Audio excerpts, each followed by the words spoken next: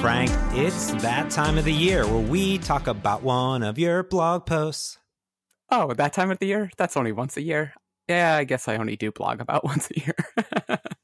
I try, though. Yeah, I feel as since you only blog on rare occasions, it's usually something of vast importance. And it's something that we need to talk about because they're very well written. Let me toot your horn again. This is going to be a theme. I love this. They're very well written blog posts. They're very well thought out. You usually put in too long didn't read in the beginning, and you put very nice photos, nice GIFs. You have very well, your headers are really thought out. And in fact, they are of things that we talk about all the time. And we talked about the desktop bridge. We talked about we talked about WASM. We talked about, what else did we talk about in this thing? Oh, Calca. No, I don't know.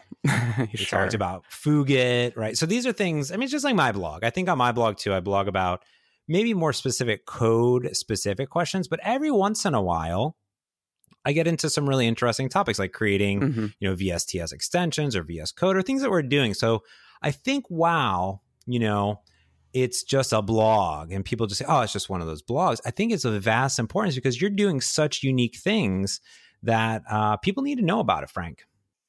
Cool. Thanks. Horn tooted. I appreciate it. But I think what I'm realizing too is that's the difference between Twitter and blogging. So I was looking back through some old blog stuff you can only find on the Wayback Machine.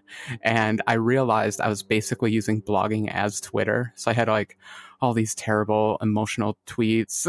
I call them tweets, but they were blog entries. They were on Blogspot.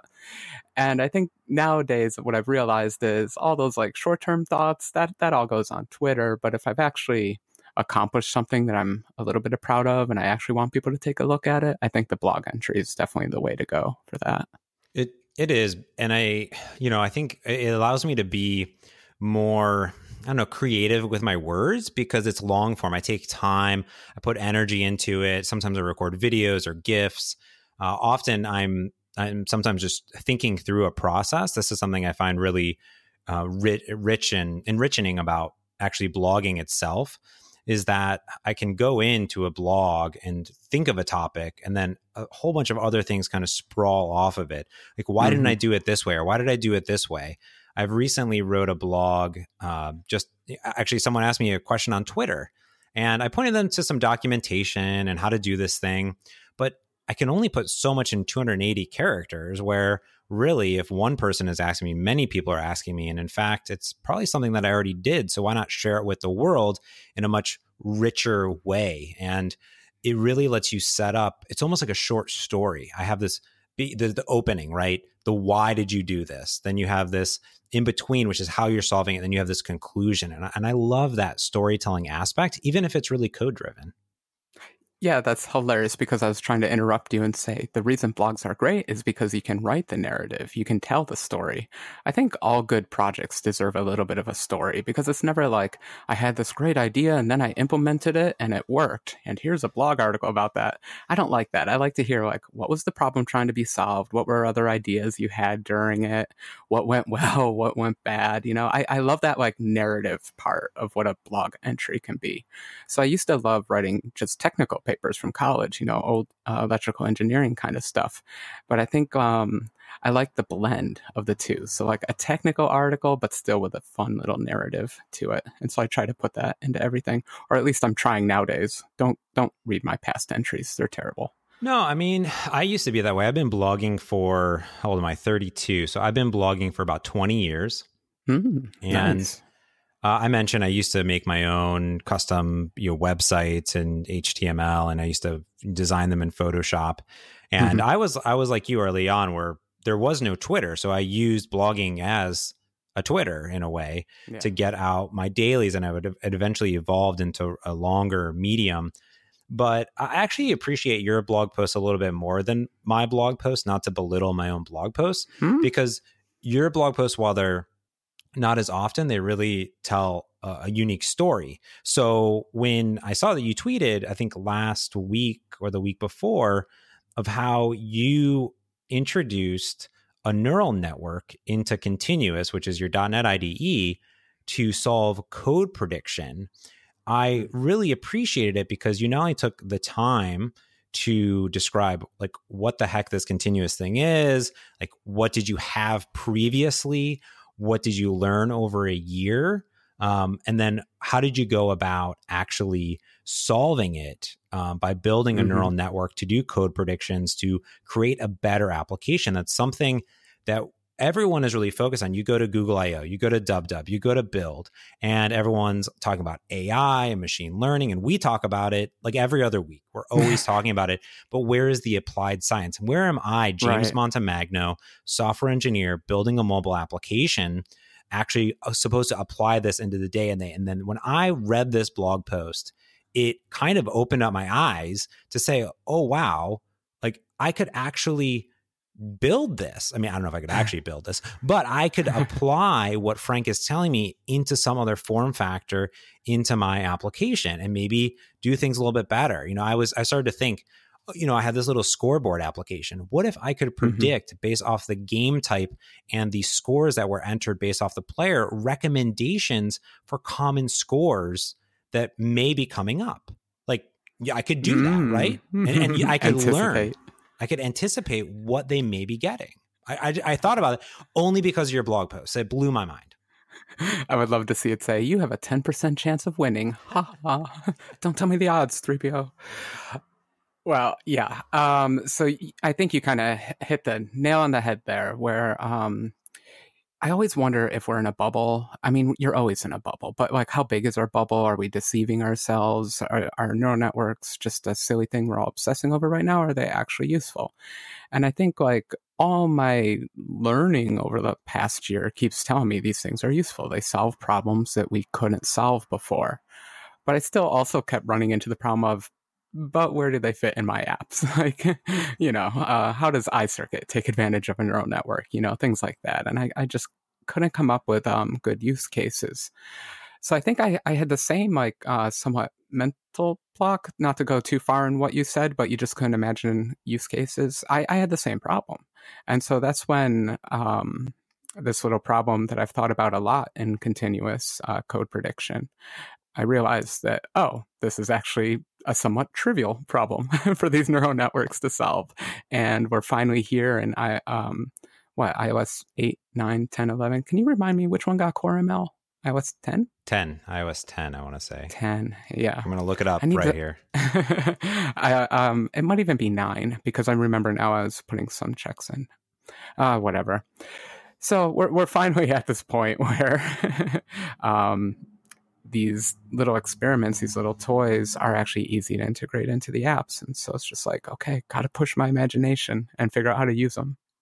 So what was the actual problem? I mean, I kind of set it up a little bit. Can you go into details of a little bit deeper into what was the problem and then why did you solve it this way? That's what I'm curious about. Like, was there other ways potentially that you could have, you know, solved it without building an entire neural network? Yeah, sure.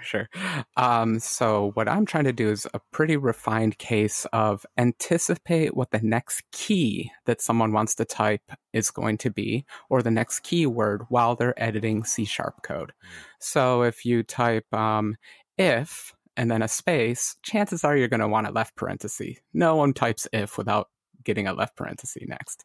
And so ideally that would pop up and the left parenthesis would be easy for you to hit with your hand.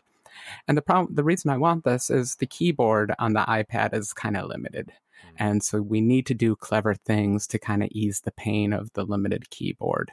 No one likes hitting shift and going to the alternate keyboard modes. It's a pain. You have to look down. It breaks your flow, everything.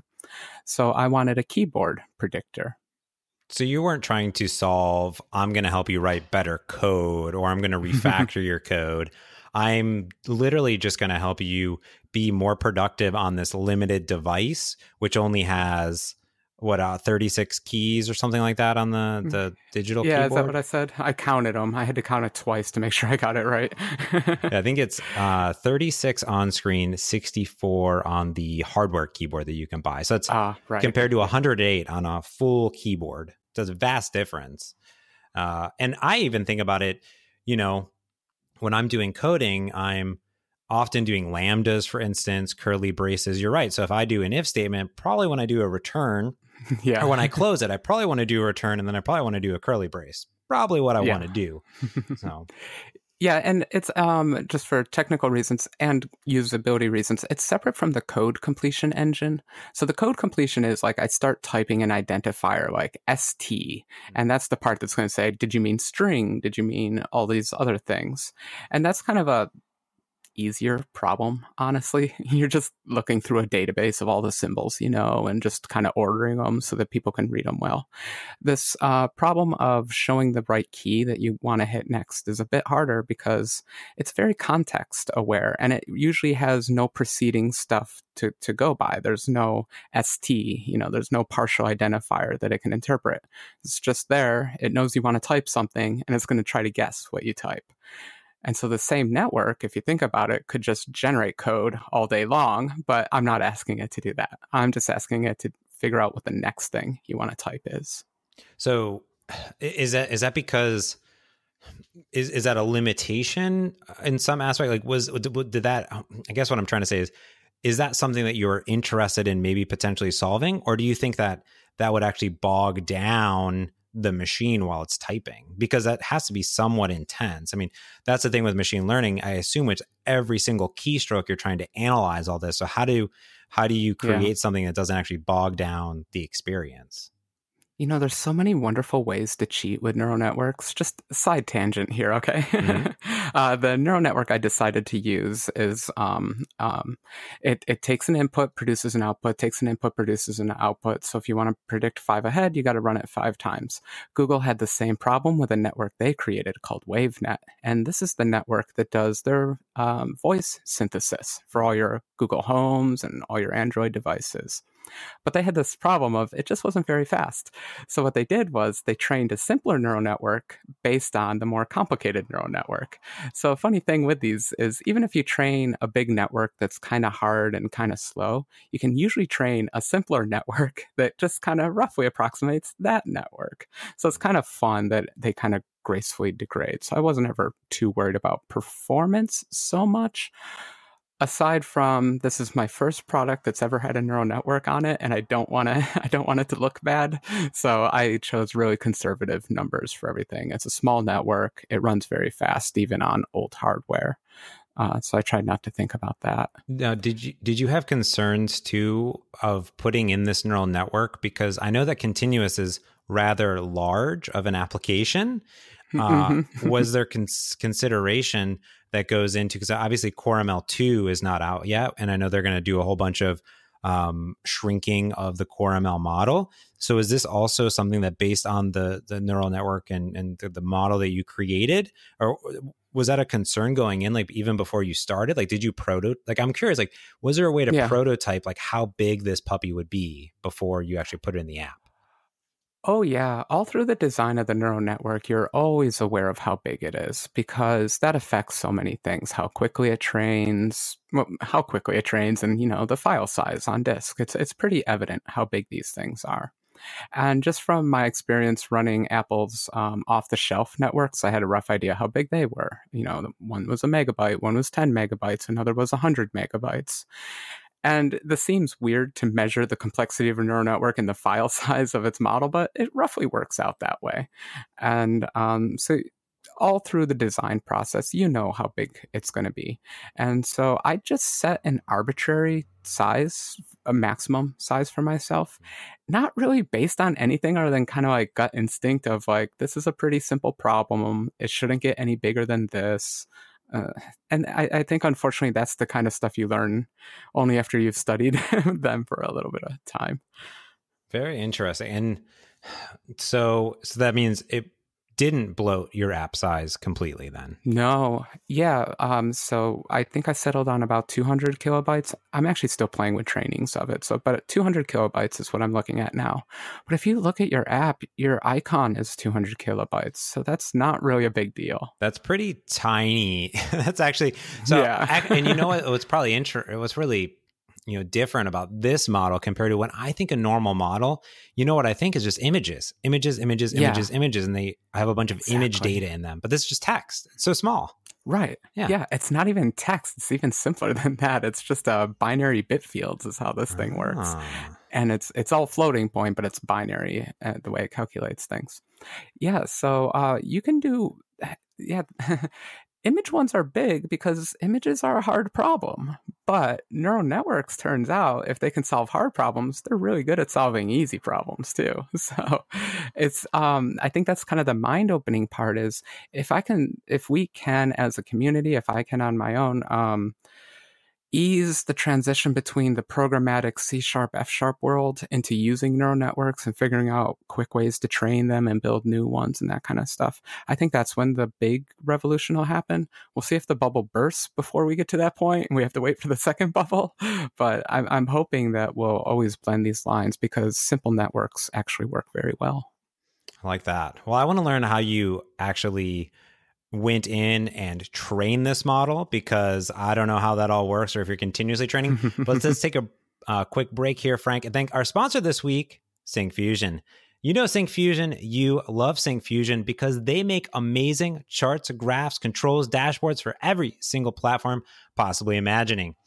Out there, you have ASP.NET, Angular, React, Vue, JavaScript, Xamarin, UWP, mobile, web, desktop. They support it all. They have over 800 components and controls that you can easily integrate into any of these platforms.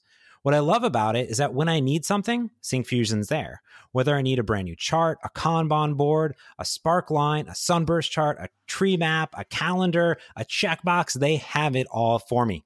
They not only have these great charts and graphs, but they have a really deep and rich dashboard that you can go in, tie it up to any data source, and visualize any of your data for all of your managers that love charts and graphs and all that good stuff. What's also nice is that they don't just support, out of the box charts and graphs, they also have support for rich file formats. So if you need to integrate Excel, PDF, Word, or PowerPoint, you can easily integrate those into your application. Get a PDF viewer, XML, read, write, all that great things. The next thing that I love about Syncfusion is that they have a free community edition. So if you're working out there in a small team, in a startup, you can get all of the Syncfusion things for free, which is great. So where do you go to learn more? Well, you go to syncfusion.com/mergeconflict. That's it. Go download the free trial. Get started right now today at syncfusion.com/mergeconflict. And thanks, Syncfusion, for sponsoring this episode of Merge Conflict. Thank you, Syncfusion. I love our sponsors. I love sponsors that make awesome things. I just want to drag and drop an app. Just put all the controls on a screen. Drag and drop a neural network. Just drag and drop a neural network. Yeah, here's a neural network. Here's a neural network. So when will Syncfusion have a control for me? That's true. That's true. And I want this neural network and that neural network and this training model and that thing. So now because here's the problem I was thinking when I read your blog post, and I want you to demystify this a little bit for me, because you created this model, you're training some data. Everybody codes different, Frank. And how are you able to train this model? Because maybe I don't code like Frank. Maybe I code a little bit different. So how did you actually go about to get the data to put into this? Like, is it actually running while we're building the application? So does it continuously learn, or is it just a set of data? No. So we'll answer the easy one first. It's not learning while it's running. So whatever I ship with the app, that's what you get. I've never tried actually training on the device. I wonder if it can be done. The libraries are a little funny and all that. It's something to look into. Actually learning on device, that'd be a cool advancement in the future. Oh boy, but the other problem, man. We call that biases in neural networks. Can you imagine? It's such a big problem for all neural networks because it learns the input data. And if your input data is biased, well, guess what? It's a biased network. So I think every data scientist has to take a step back and do some self-reflection. So what biases do you think could be in the data? Well, so the bias here is probably that you are a Mac user, you're an F# primarily developer. I don't know, maybe tabs versus spaces, maybe. There you go. That's better. Curly braces versus non-curly braces. Underscores, naming, uppercase, camel case, Pascal case. Essentially, It gets those, actually. Oh. .NET programmers are pretty good. Yeah. We're all pretty consistent there. You could probably follow the C# guidelines of coding that most people would follow, but doesn't mean that everyone's going to do it. I would think auto properties like gets and sets versus, different versions of C#. Private versus not a private or public, maybe different things there. Capital string versus lowercase string. I don't know if those things are in there, but things like that, maybe. I don't know. Yep. You got one that scares me a lot, is the C# version one, because I trained on a lot of code, but it was older code. I actually prefer the C# 7 style of coding, where we use lots of auto properties, expression members, all that stuff. So definitely that bias is there. You forgot a few other ones that were quite hilarious when I was first training this. Comments. When do you omit a comment? What does the comment say? So it was hilarious, because at that point, it's just making up words, but it had to learn English at the same time it was learning C#, because it was trying to generate doc comments too. It learned that, some functions actually get doc comments. So it put summary, this blah, blah, blah, blah. But its memory was never good. So the doc comment never really matched up with the function it was creating. So it's, but every one of those biases you mentioned, I had to deal with. And the way I dealt with it is I simplified the input. So instead of feeding the network every character of your code, left parenthesis, the letter A, right parenthesis, whatever, instead it sends the Roslyn symbol type, or token type, actually, in this case. So that's roughly like left curly, right curly, but for all identifiers, the text isn't there. It's just known as an identifier, not the actual name, nothing. So it doesn't learn anything about naming. All white space is thrown out. All comments are thrown out. So it doesn't know anything about formatting or any of that stuff. It's literally looking at what is the most probable next token in the stream to come. That's actually a really interesting way of thinking about it, especially on the comment side of it, because comments are tricky, because you could do double slash, you could do slash star, you could do full XML comments, you could do a whole bunch of craziness. So you're not looking. So is it like you're not looking at the code? You're looking at like what's underneath the code, and in a layman's term? Yeah, or maybe like looking at the code with squinty eyes, where like all the numbers just become one-ish, all the strings become empty strings, all identifiers become the letter X. So like the shape of the code is there. It knows if statements are followed by left parenthesis and then a right parenthesis and then a curly brace. It knows all that, but it doesn't know variable names and it doesn't know white space. It's as if you obfuscated and minified the C# code or F# code to be nailed it. Just the structure of it, not what it actually is. Yeah, you got it. Clever. But that is essentially what it is, except for all the variable names. You lose that. So I am tempted to train up a version that does try to do a little bit better of a job with variable names. But you can imagine it's a lot for the network to learn. And I am keeping it artificially small for now, because I want it to be fast and, don't want to weigh it down.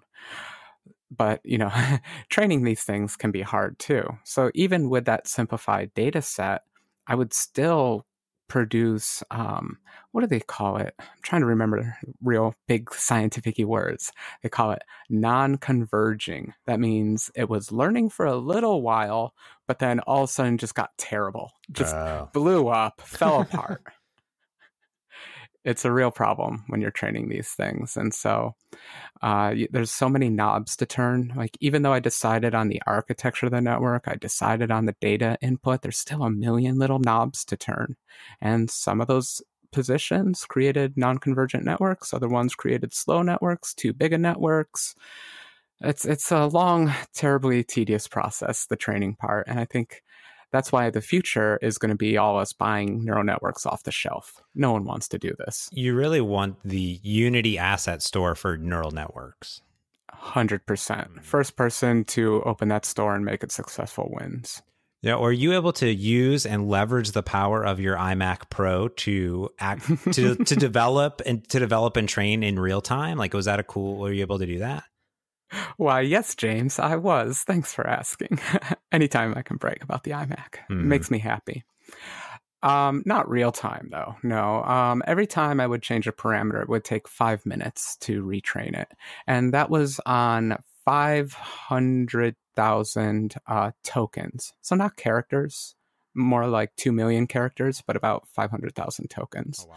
And it would learn that in about 5 minutes. And for the ones that did converge, it would plateau at a certain quality level and a certain accuracy, they called it. And that was that. What was that? No. So I tried on the CPU. It was much slower. I don't remember exactly what the number was, but it was definitely over 30 minutes. In fact, I'm thinking about writing a blog post to compare all the pieces of hardware. The worst kind of blog post that ages super quickly, but I just kind of want to write because I'm interested. You know what you need is the external GPUs, and just see like if you can, plug in the external GPU to your iMac Pro and then see if it reduces it down. Because how amazing. Well, James. Whoa. Did it happen? Well, James, yeah. I went a little far on this boondoggle, and I got the external GPU because I was also curious. I did not even know this. I did not even realize. I must have missed that in the blog post, if that's a thing. I didn't want to admit to it because it's a little embarrassing. But do you want to know the shocker? After all this money spent, all the external GPUs purchased and acquired and plugged in, it was slower than the built-in GPU. I know. Wow. Can it not do both GPUs at the same time? Now it can. And the problem there is we all use pretty primitive libraries for this stuff. Unfortunately, that world is run by academics, and they're not so much into software engineering. So everything's kind of pathetic. And so, unfortunately, I'm writing... I call it clustering software, but it's the most rudimentary basic clustering where on a single device, it'll use multiple GPUs and go out to multiple devices if it can. But that's all custom software. It's such an ugly, terrible world. It's the problem of multi-cores. When I worked at Canon, we were attempting to do image processing on multiple cores for PDF file format, to rasterize it, to print it on these huge reprographer printers, like these huge ones, the size of the room, right? They're ginormous. And it was it's like so complicated to try to rasterize, get it, put it together, and do all of it. So as kind of GPUs and stuff got faster, we're just like, it's good enough type of thing. But it was like such a great idea to be able to say, oh, you have multiple cores or maybe multiple GPUs, you could just offload this. And then you got to be pretty good at that type of development. I know you're good, Frank, at everything, but I could understand why it's not baked in, because how often is it that you're like, oh, well, I'm just going to plug in an extra GPU right here. And in fact, for Mac software, I know there's developers that are in software that are, have to do custom code to opt into that. It's not like just get it for free. Mm-hmm. So you got to code that in there. Interesting. Yeah, and we are, I like having local hardware, but the cloud is still a solution, and there's a lot of ways to do all this work on the cloud. It's just that all the literature out there, all the blog posts don't really use the cloud. They show you how to do it on your local machine, and that's, just because we're in the early days. I think I say that every time we talk about machine learning. We're in the early days, and that's the only reason. But isn't that kind of depressing? The external GPU was slower than the internal. That makes me sad, because how much did you spend on it? Let's not talk about that. Admit it. $500 to $10,000. So let's go with 500. I'm interested. I'm going to go to Apple. Where did you buy it from? I guess Apple. Well, I actually already had a video card hanging around, so I had an ATI RX 580. And that is a card that Apple recommends that you use for an eGPU because it's supported by Metal, Apple's low-level API. And the neural network library I use is called Plaid ML, Plaid ML, for anyone who's interested. And that one's super cool because it's able to take advantage of Metal on the Mac. And it turns out Metal is fast. Metal is fast. Good job, Apple. On the Metal. It's on the Metal. I don't know. In the past, we used OpenCL, and I did a head-to-head comparison, and the Metal one was definitely faster. That said, though, lots of clouds out there. Go use them. I think buying the hardware, I'm always nervous about the cloud because I'm always worried about like leaving a machine on and then, having a $1,000 bill at the end of the month. But truth is, spend $500. So what's the difference? Yeah. True. Yeah. And for the time that you need it, it's probably not that much if you're going to be able to crunch this code in, seconds compared to minutes. But so now, Yeah. go ahead. Just something, like I was saying, there's a lot of knobs that you turn while you're training it. And that's the stuff that you can actually parallelize nicely, because if I have 4 variations of parameter I want to try, you run all 4 of those all at once on 4 different machines. So that's actually how you parallelize. Otherwise, training networks isn't actually very easy to parallelize. So it's really just tuning those knobs that you do all that for. Got it. Now you've tuned all the knobs. You've got the core ML. You're putting it into your app. It's all integrated. It's all nice. Like, does it work? Like, I mean, you're shipping it. So, I mean, it has to be amazing. What was your validation? Like, how do you even validate this to know that because you can obviously get a prediction model, I guess, an accuracy rating out of it. But I think that's only to some extent, because we're coders. And I think a number of, it's 90% or 80%. Like, I'm actually coding. So, like, how did it actually work in real life? Yeah, exactly. And that's an endless debate too. It's like, what does 67% accuracy mean? Like, someone said you have a 67% chance of winning the lottery. That's like a certainty in my mind. Yeah. Like, so what does it actually mean? So how did it feel? Well, my customers will tell me. But already it's better than what I had there before. So what I had there before was I scanned a bunch of C# code, looked at the most common characters people typed, and put a static list of all those keys as like a little keyboard extra area. And that thing was terrible. In the end, I had to list 1 million keys, because it turns out we use 1 million keys in C#.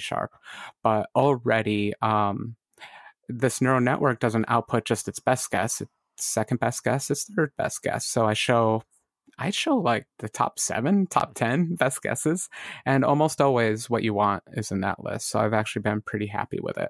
Now, ideally, I would like to show 1 or 2 items. So that's where I would like to get to. But overall, I've actually been pretty pleased with it. Yeah, and then you can sort them based on the accuracy. So if you get 5 things that come out of it, you would put the highest accuracy or prediction percentage first. Yeah, that's exactly what I'm doing. So I'm just ordering them from, and Apple does this too, but they only show you the top 2. I think when you're like typing a text message or something, you see all those like write about yourself using only the predictive text. I kind of want to see that for C# code. Write me a program only using the predictive text. Oh, that would be pretty nifty. Oh, you know what? Too, are you doing anything to validate this on the user? And I know you just added some crash reporting and analytics, but what I would be curious of is, given that user A was presented with 3 options, which one did they pick? Like, what, smart feedback. Yeah. It's a program manager mind right there, man. That analytics getting in there. And that's what the Microsoft Image one does so well. The one that we always talk about, and I'm totally blanking on its name. Custom What's the Vision easy one AI. that we use? Thank you so much. You're welcome. Yeah, that's what's so cool about that, is they close the loop where you can you can label them after someone misses them or something like that. I don't have that, but that's genius. Thank you. You're welcome. I will definitely add it to the analytics. Pulling the data back out is a little tricky. What I think I'm going to do next, though, is give it a little more context. Just give it a little bit more data. I was being so conservative with it before that I thought it would be a great idea to actually give it a little more data and see how it does. See if I can get above 67% accuracy. Nice. Well, if you need more beta testers, let me know, because I do definitely code a little bit different than you. And I would definitely like to help out. I think it's a really cool project. I have the beta on my iPad. I'm going to be testing it all this week, and I'll give you some feedback already. Thank you. And I hope, waxing poetic for a moment, I do hope that it's not a bubble and we can start putting fancy features like this in all our apps. Just start thinking about, like, what data sources do you have that are not biased, that you're legally allowed to use, and all the funny little things you can predict off of it. I think there's a lot of opportunities. And I'm glad I finally got a neural network out there. I'm hoping I'll have more. After all this time, you finally did it. Congratulations. Where's the ship to neural network bell? Ding. That's once a year bell, I think, for a while. Yeah. We'll see. We got lots of bells, and that's all that matters, Frank. Okay, great. Awesome. All right. So are you going to do it? No. You're not going to do it? No. No. Well, so Okay. Well, that was quick. here's where it's at right now. You have a little Keras in there. You got some Python in there. I'm not quite there yet. I think, I'm intrigued. Maybe I might try out some ML.NET, see where that goes in a few months or whatever when they ship some more versions. I would like to be able to build my models in C#, export everything, and kind of build up. I think it's going to get there. I think it's inspirational and it gives me some ideas, but I don't know if I'm ready to commit yet. Okay, so now I got to port everything to ML.NET. Got it. Yep. Then I'll get you. Then I'll have you. Exactly. All right, Frank. Well, I think that's going to do it for this week's Merge Conflict. I do want to say something, Frank. What's that? That I'm starting up something. It's got something new. Uh-oh. Do we have an announcement? No, this is it big? No, it's not an announcement. I tweeted this out a while ago, but I am starting a newsletter. I think I subscribed. Is it any good? Well, there's no issues out yet, but by the time that this episode will come out, issue 1 will be out. It's a monthly-ish. I might do every 3 weeks, whenever, but at least once a month newsletter, and it's going to be very different. So there is going to be a little bit of coding, but it's not really a development newsletter. There's lots of development newsletters, but it's going to be kind of James. It's going to be James in email form, and I'm really excited to be able to speak more closely or more direct to people that follow me or that I interact with or have in the past. So I'm really excited about it. I'll put a link in the show note. It's just montemagno.com/subscribe. You can just go to montemagno.com. That's my blog, and you can sign up. And what's really cool is that this motivated me further to get a full privacy policy on my website, to really guarantee that I'll never sell, never spam, never do anything, and update everything. So I have a full privacy policy, everything like that on there. Give it a look. I hope that people subscribe. I have a lot of people already. I'm really excited about it, and I have been putting a lot of energy into the first issue, and I want people to think of what a newsletter could be, and hopefully other people based off this newsletter will create some new ones, because I think there's so many people that we follow that things get lost in Twitter, unfortunately, and it'd be cool to kind of bring it back together. So anyways, I hope that if you like hearing from me, that you might give my newsletter a try, and go check out at least the first issue, because that'll already be out. You can see back issues even if you're not subscribed. So there's that. Yeah. Well, you have me completely intrigued, not being a tech one. Well, I am going to be a little sad that you're not going to give stock predictions for Microsoft or something like that. I'm going to totally miss that, but totally curious to see how coffee and biking make it in. Yeah. We'll see. I'm see what topics you come up with. Yes. I'm excited. Yes. Well, if you like us here at Merge Conflict, then feel free to follow us. At Merge Conflict FM is the podcast. At James Montemagno, at Proclarum are our Twitter accounts. You can go to mergeconflict.fm to look at all of the back episodes of Merge Conflict. Feel free to rate, subscribe, review on Apple Podcasts, Overcast, or wherever you get your podcasts. And of course, subscribe all of your friends or tell a friend. If you have one thing this week, you're like, man, it's August. What should I do this week? Go tell a friend about our podcast. We would love it. So until next time, this has been another Merge Conflict. I'm James Montemagno. And I'm Frank Krueger. Thanks for listening. Peace.